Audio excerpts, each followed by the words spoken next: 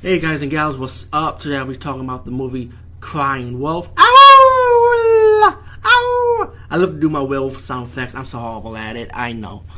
Anyway, Crying Wolf, I mean, if you're a fan of British comedy, horror style, then I think you'll like this movie. To me, it's like if Benny Hill did a horror movie if he was alive. It probably will be this movie, maybe, you know? You got this movie with a detective, right? He bought a book in the in like this bookstore, right? And the woman didn't want to sell it to him, but hey, he took the book, pretty much. I guess he bought it from her.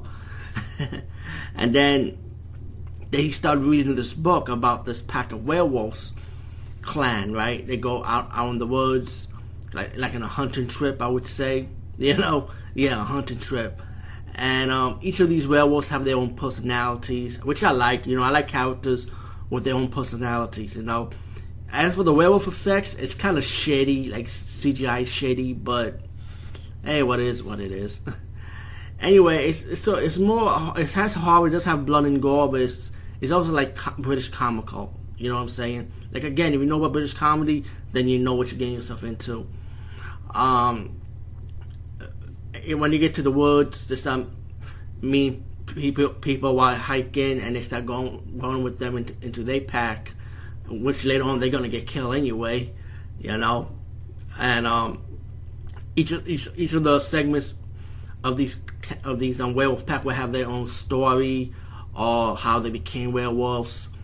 And you get one scene with one guy who was like mentally insane and then becoming a monster hunter, you know. Me and a guy named Ricky Helson, which was kind of funny, you know, like Van Helsing, Ricky Helson. The movie leads up to a climax when they start going to war. They fight among themselves, or you know, it's like you know, simple British comedy horror. But I enjoy this movie. You know, like I said, the werewolf effects is shady though, CGI shady, but I mean, I like it for what it is. You know, Crying Wolf, I say give it a chance. You know, and you might like it. Who knows? Anyway, peace, guys, and see you later.